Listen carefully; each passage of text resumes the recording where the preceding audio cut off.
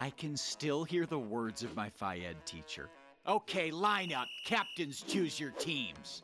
Those may have been the most anxiety-inducing, sweat-producing 9 syllables ever. And one by one, I was left standing, wondering to my sweaty self, will anyone choose me? Because deep down, if we're honest, no one wants to be picked last.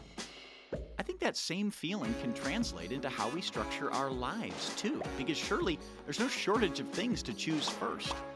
Our careers, that me time or tea time we've ignored for far too long, kids' sporting events and recitals, not to mention our social lives, family time, finally spending whatever little time, money, and energy we have left on things others tell us we need. We've chosen everything first, except for God. And while I'm sure his self-esteem is far more sound than mine was in gym class, the truth is, he doesn't want to be chosen last either. In fact, he wants nothing more than for us to realize we've been approaching it all backwards. As we've poured into what we think should come first, we eventually run dry and only see a fraction of the life we could. But God offers us an entirely different approach altogether. He invites us to show him love by giving our first and best to him. And as we obediently respond to that call, we often get to see a health and vibrancy elsewhere that we couldn't have otherwise seen any other way. We just need to take a time out, pull up the gym socks of life, and begin to choose first things first. Morning, everybody. I want to tell you a story about a monk. He was on a walk. He was going down this long, dusty road. And as he was looking around, the sun was shining, and he saw a sparkle that really caught his eye. So he pulled off the road, went over to the side, and tried to pick it up, but it was embedded in the dirt. So he had to dig around until finally he pulled up a beautiful gem about this big around. He wiped it off and got it really clean, and he realized that this thing was worth a lot of money. It brought a smile to his face, and he kind of looked up to heaven and thanked God and took his backpack off and stuck it in and went on his way. We kept walking until he came across another traveler who was really struggling and poor and a beggar, and that traveler said to the monk, "Sir, do you have something that can help me out? Just anything?" Well, he took his knapsack off and he opened it up and he felt around, and there was a sandwich and there was some cheese and here was an apple, and he pulled it out and he handed it to the grateful traveler. And then he said, "Wait a minute." Because as he was fumbling around trying to find the food, he remembered the gem. He felt it. He said, I got something else for you. And he reached in, he found the gem, and he handed it over to the man. And he said, "I want you to have this." The guy could hardly believe his eyes, could hardly believe his ears. "You mean this costly gem is for me?" He goes, "Yeah, it's yours." And the monk smiled and he kept walking along. Well, a couple hours later, the traveler, who was quite breathless now, caught up to the monk and tugged on his sleeve. He said, "Sir, may I ask you for something else?" The monk said, "Well, what do you want?" He said, "Could you please give to me that which compelled you to give me the gem?" I love that little parable. It is so convicting. In other words, he's saying, I really like the gem, but boy, I'd love to have whatever it is you have that would cause you to give me what's probably your most costly possession.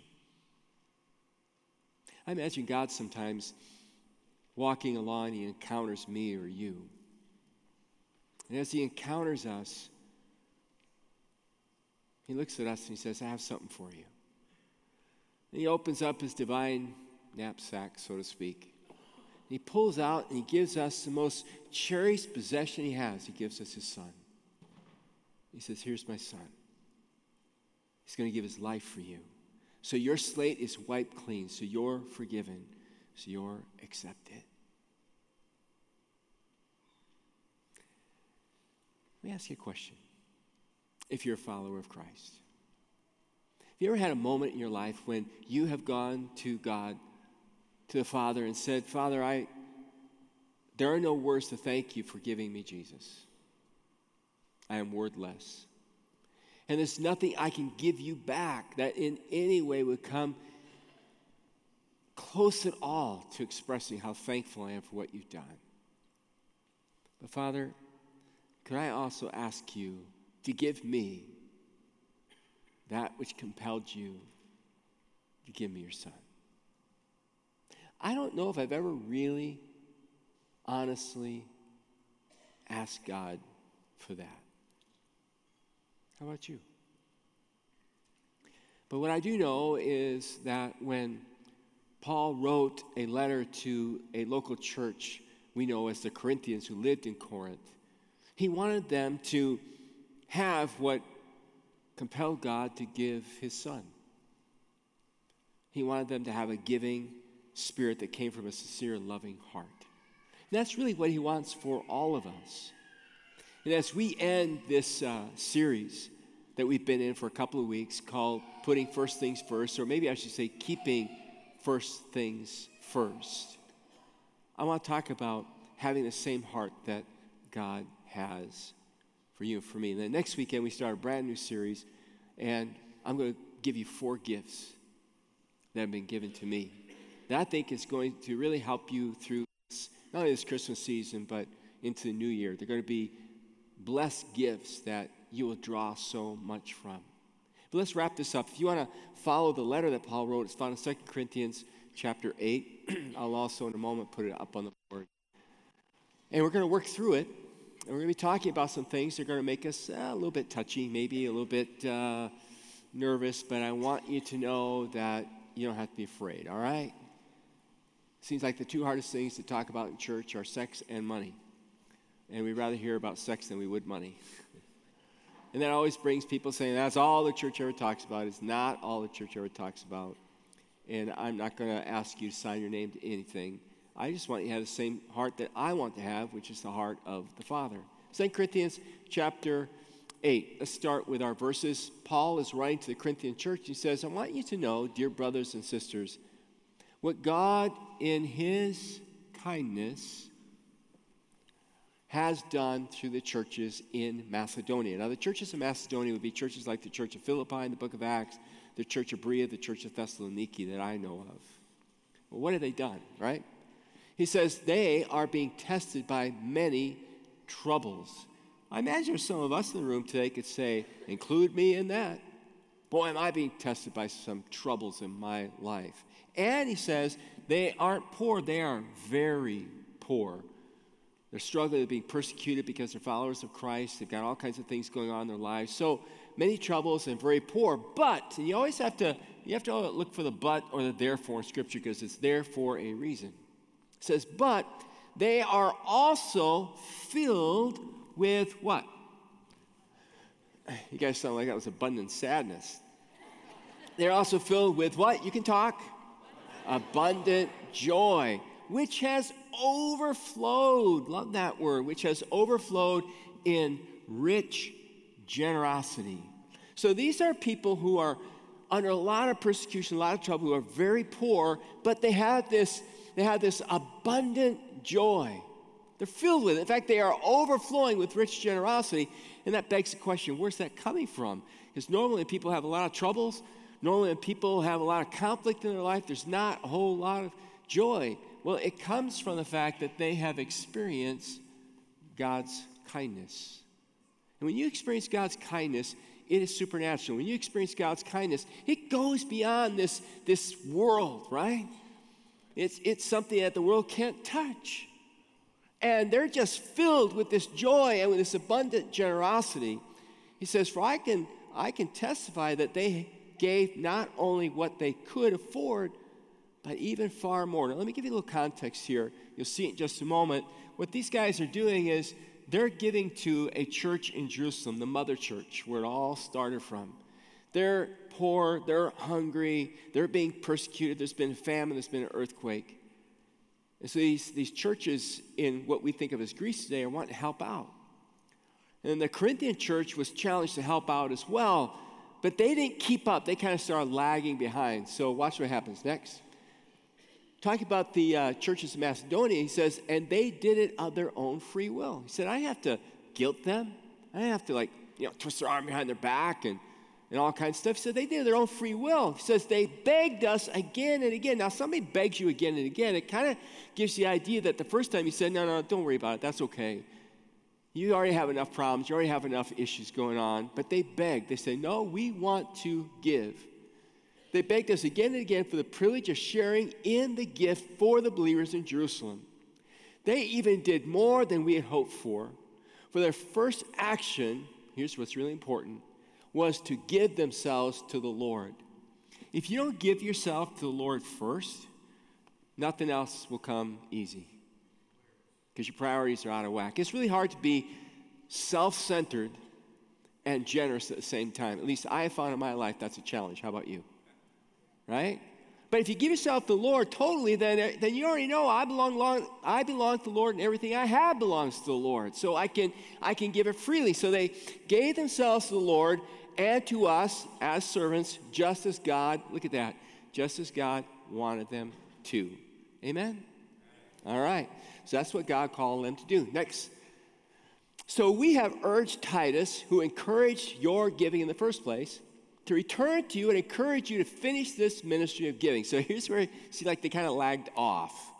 Since you excel in so many ways, now it's going to make them feel better. He says, you have amazing people of faith there. He says you have gifted speakers, you have a lot of knowledge. He says you have a lot of enthusiasm and your love from us. I want you to excel also in this gracious act of giving. So you excel in so many ways. Could you please excel in this as well? He said, I'd love to see that happen in your lives. Next. He says, I'm not commanding you to do this. Okay, he says, it's not a guilt trip. But I love what he does. Watch. He says, I'm not commanding you to do this, but, see, I always got to watch this little guy. But I am testing how genuine your love is by comparing it with the eagerness of the other churches. See, a little bit of competition. He says, look what the other churches are doing. I'm just trying to find out how real you guys are. How much skin do you have in the game? He says, you know the generous grace of our Lord Jesus Christ. So now he goes beyond those churches. He says, now you know how generous Jesus is. Well, how generous is Jesus? He reminds me, he says, though he was rich, owns the universe. He says, though he was rich, yet for your sakes he became poor, so that by his poverty he could make you rich. Not financially rich, but spiritually rich. Someone said, thank you, Lord, and I think we all be thankful to the Lord for that, don't you? For what he's done for us. All right, next. He says, give in proportion to what you have. He says, so, you figure it out. It's between you and God. Whatever you give is acceptable if you give it, he says, eagerly. Don't, another place, Paul says, give it with a spirit of hilarity. Give with hilarious spirit, joyful. And give according to what you have, not what you don't have, of course. I don't mean your giving should make life easy for others and hard for yourselves. I only mean that that there should be some equality. In other words, just be like God. He's given you so much, could you be like him? Now, when you read the passage carefully, what you discover is Paul saying a few important things that not only the Corinthians need to hear, but I need to hear, perhaps you need to hear. He's saying when you give, it does three things. Number one, when you give, he's saying it glorifies God, or we glorify God through our giving. When I give generously, not just some money, but time and talent and abilities, it puts the spotlight on God. Because in our world, our tendency is to give to receive back, right? It's a give and take world. I do for you what? You do for me. But as believers, as followers of Christ, we do for others, and if you never do it for me, that's okay. Because I'm doing this out of God's love and out of God's grace. So he says, when we give that way, it glorifies God. Now let's read some scripture together. He says, there's several ways to glorify God. I want to look at a few from the scriptures. For instance, we glorify God when we give him worship. Would you read Psalm 50:23 out loud with me?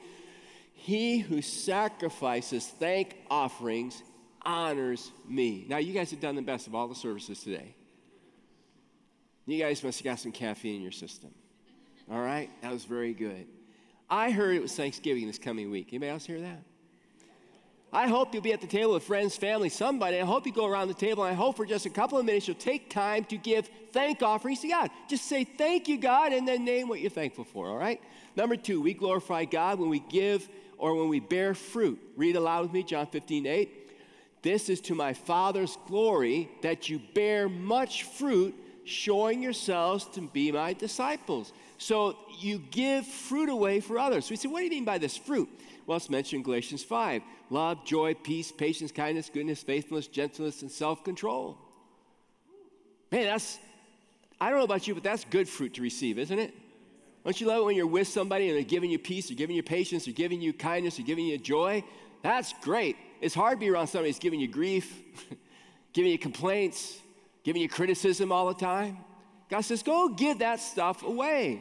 It glorifies Him. Number 3, we glorify God when we live in unity together. When we act as one voice, one person. Read it with me, Romans 15:6. So that with one heart and mouth you may glorify the God and Father of our Lord Jesus Christ. Love that. As one, we behave as one, and we give as one to others. God says He's glorified by that. Number 4, let's look at this one. When we glorify God when we are fully dedicated to Him. All right, let's read 1 Corinthians 6:20 out loud. You were bought at a price, therefore honor God with your body. That body of yours, this body of mine, doesn't belong to me. God bought it, He purchased it with His blood. It's now His instrument to live in and to use as He wishes, as He pleases. It's not mine to do with. You know, our culture says your body is yours to do with whatever you want. Not if you're a follower of Christ. That's His body. You gotta submit it along with your will, your emotions, your thinking, your behavior. You gotta submit it to Him and let it be His instrument. It glorifies Him. And last but not least, we glorify God when we do good works, when we give away good works. Let's read Matthew 5:16, Jesus' words. In the same way, let your light shine before men, that they may see your good deeds and praise your Abba or your Father in heaven. So I give away in good deeds. I give away in all my good actions. Paul says, man, that glorifies God, because that's what God does. And you're being just like Abba, you're being just like your Father and how He is toward us. For God gave His only begotten Son, not to condemn the world, but that the world what? Through Him might be, John 3:17, might be saved. But not only does it glorify God when we give, secondly, notice that when we give, it benefits others. It blesses others. God loves to bless. God loves to give. And I know life can be hard. Maybe you've been through some hard times, or maybe you'll face some hard times, or been through some hard times. But you do understand, don't you, this is not the end of life here, right? We're just passing through. This is a sinful world. We've been left here in order to make a difference. But when we get home, my goodness, what God will shower on us when we get home. And we don't deserve any of it. The greatest gift He's given us is freedom and forgiveness and hope beyond this world. I wish I could tell you all the ways that your generosity as a church, in your time, in your talents, in your abilities, and in your dollars is blessing so many people around the world. I kind of made a little bit of a list here. I was thinking about all the children that get blessed here at Wooddale Church and our campuses and all around the world because of your generosity. I thought about all those orphans. For every church we plant overseas, they have to minister to the orphans there. Or I thought about discipleship. And I just thought about our one-to-one discipleship ministry and how many people are growing in their faith or coming to faith, or in our life groups or our mid-sized groups or our worship services. I thought about 5th and 6th grade, junior high, senior high, our young adult ministry. How many hearts and lives are being touched because you give? I thought about worship. I thought about all the styles of worship. You know, we're an unusual church. We do many styles, not just one flavor. Traditional, great hymns, gospel music at 8:30. Our contemporary, then in the evening for our young adults, it's modern, and then we go all the way out to Loring Park, and I don't know what it is, but it's really fun.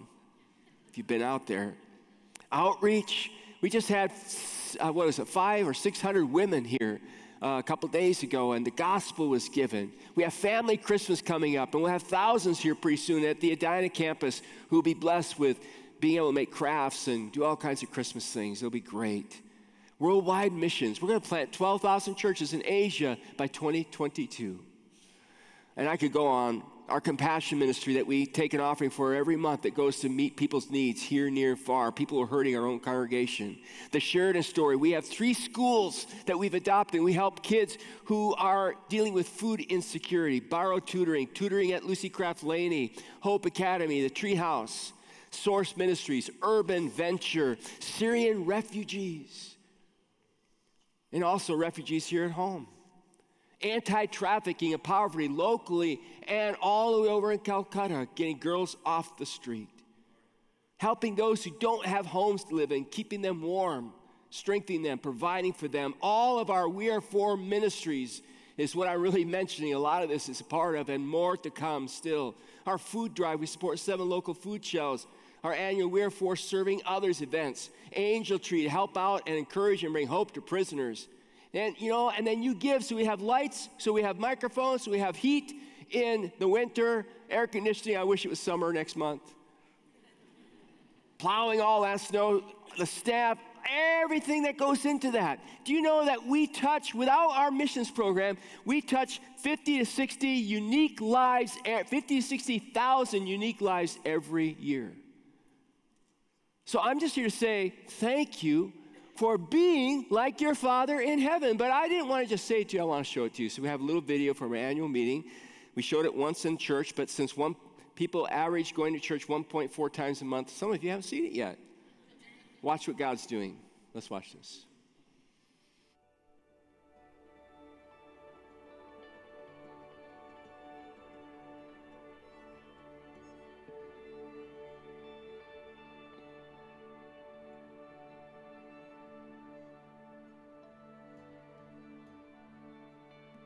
To me, a vision is a picture of the future that's not been realized yet, that makes your heart beat faster. It is bigger than you, it is bigger than us, so that when the vision is accomplished, God gets the glory, and a pastor doesn't, and a group doesn't, and the church doesn't. What we're talking about is planting 700,000 seeds, but it starts here at home. Over the next 7 years, we want to start 5 more multi-sites. This allows us to continue to expand our ministry and make a difference. It allows us to go way beyond ourselves. All over the world where we have our global partners. So what I'm going to ask you to do is to adopt 7 people in your life. All right, that you are going to pray for and encourage and do everything you can to make sure they hear about the good news of God's love.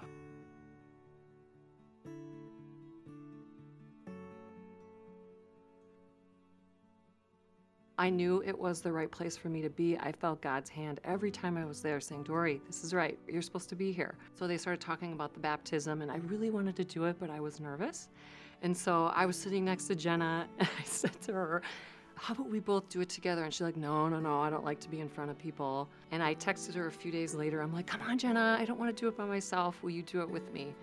And she said yes. So we're up in front together. She proceeds to tell the story of how she invited me to the church, that Pastor Brad had challenged all the volunteers to invite one person to the church. And I was her one person. And I didn't know that story until I stood there behind her while she was being baptized, and she changed my life. She changed my life. That is what we live for. When it's all said and done, it's about seeing people come to faith in Christ. When it's all said and done, it's about being involved in what matters most to the heart of God. So that every one of us loves other people so much that we just want to share God's good news of love and grace. And what's really cool is next weekend will be our very first worship experience at Seven Corners Coffee Shop. So please be praying, all right? Usually praying for that. And so I just want you to know that God's using you to bless others. And we're trying to break barriers as a church. We're trying to move away from maybe where we've been to being more relevant to the communities around us, the people around us. Really represent what the kingdom of God looks like. So just keep praying with us, keep working with us toward that. Because we want to represent who God is and who God is for in all cultures and backgrounds and ethnicities.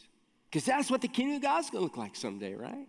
You say, okay, so I want to glorify God, I want to benefit all these people, but how do I know I can trust you with what I give? How do I know it's going to go to where you say it's going to go? Paul knew the Corinthians would be asking that question. Look what he said.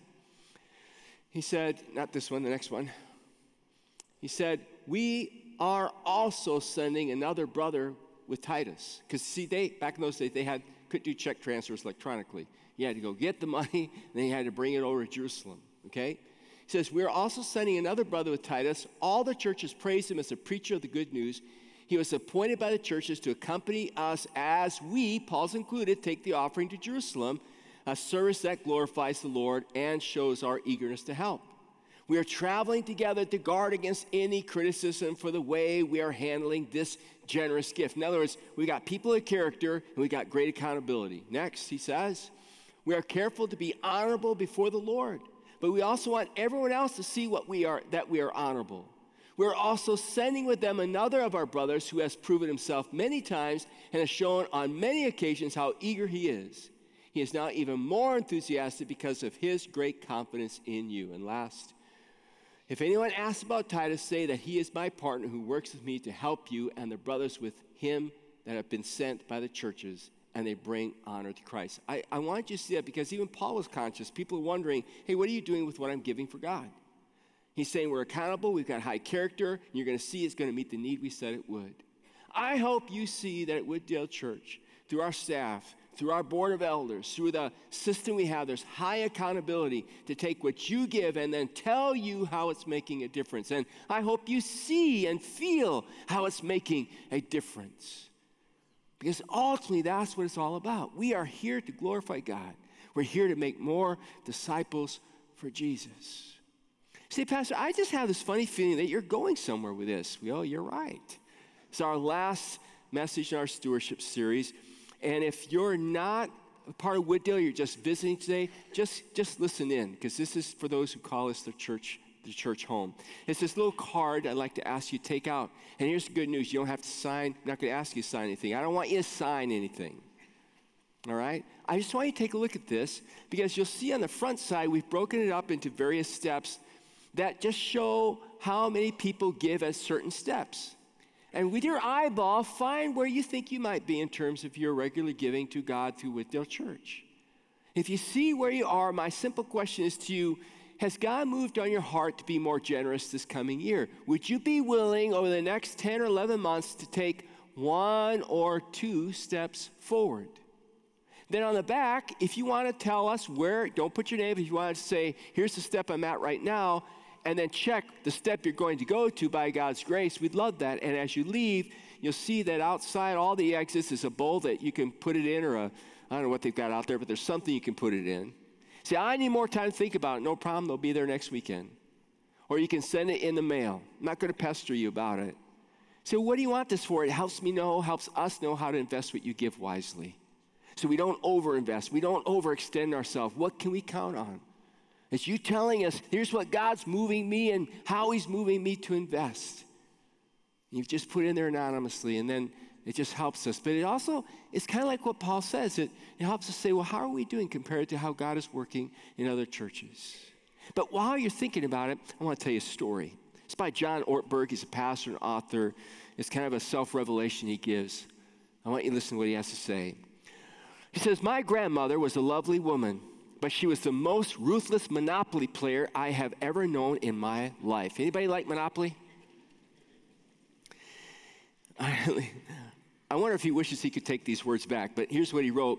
He says, imagine what would have happened if Donald Trump had married Leona Helmsley and they would have had a child.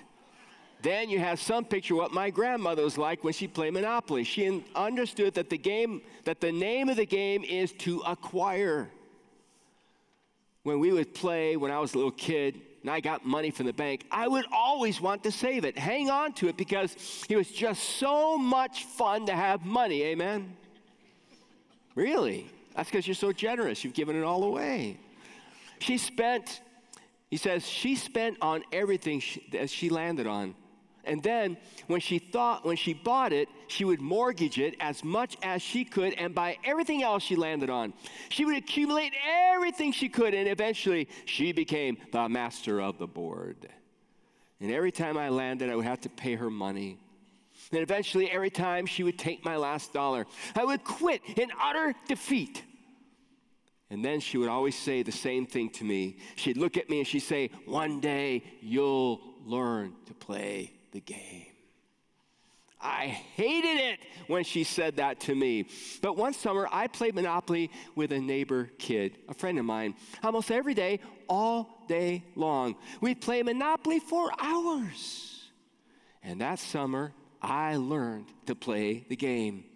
I came to understand the only way to win is to make a total commitment to acquisition. I came to understand that money and possessions, that's the way that you keep score. And by the end of that summer, I was more ruthless than my grandmother.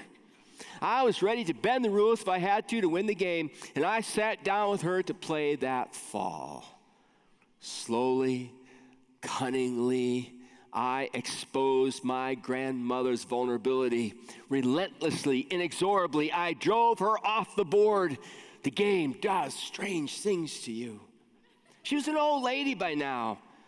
She was a widow. She had raised my mom. She loved my mom. She loved me. I took everything she had. I destroyed her financially and psychologically. I watched her give her last dollar and quit in utter defeat. It was the greatest moment of my life.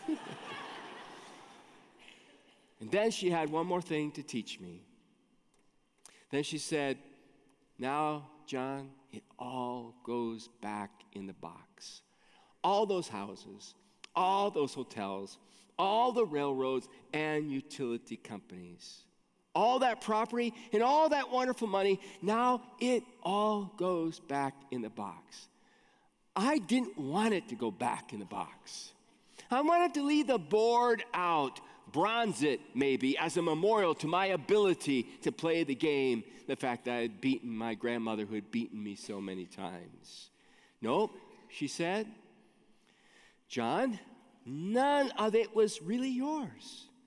You got all heated up about it for a while, but it was around a long time before you sat down at the board, and it will be here after you're gone. John, players come and players go, but it all goes back in the box.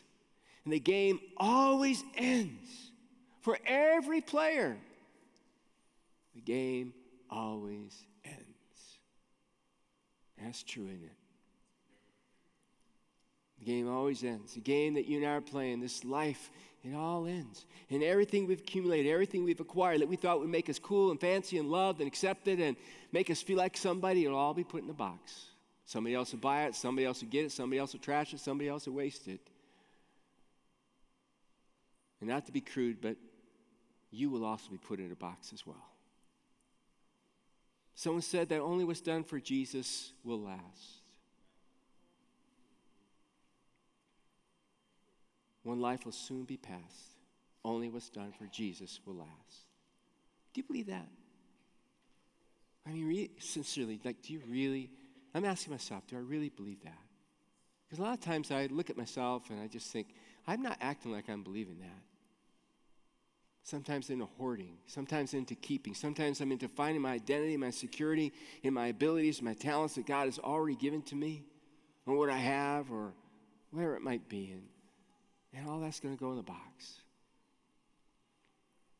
Soon one life will be passed. Only what's done for Jesus will last. Would you ask God to help you discern if He wants you to be more generous? If He wants you to invest more in what matters and will transcend eternity, what will never go in the box, than what will stay in the box. Jesus says, don't lay up treasures for yourself here on this earth where moth and rust destroys. He says, lay up treasures for yourself in heaven where no moth, no rust destroys, and where a reward awaits you. Let's pray. Father God, I just thank you for your generous nature. Thank you for giving us Jesus. We already know there's not a way possible to repay you for what he's done for us. We're thankful. God, as we look at that little card in our hands, it represents laying up treasures in heaven. It represents an opportunity to be more like you, to touch more kids, touch more young people, more orphans, more widows, more girls caught in sex trafficking. It represents an opportunity, Lord, to help those who are in need, those who are struggling. It helps us, Lord, reach out to be more diverse. It helps us, Lord, to start more campuses. It helps us, Lord, to help people grow in their faith journey and walk with you.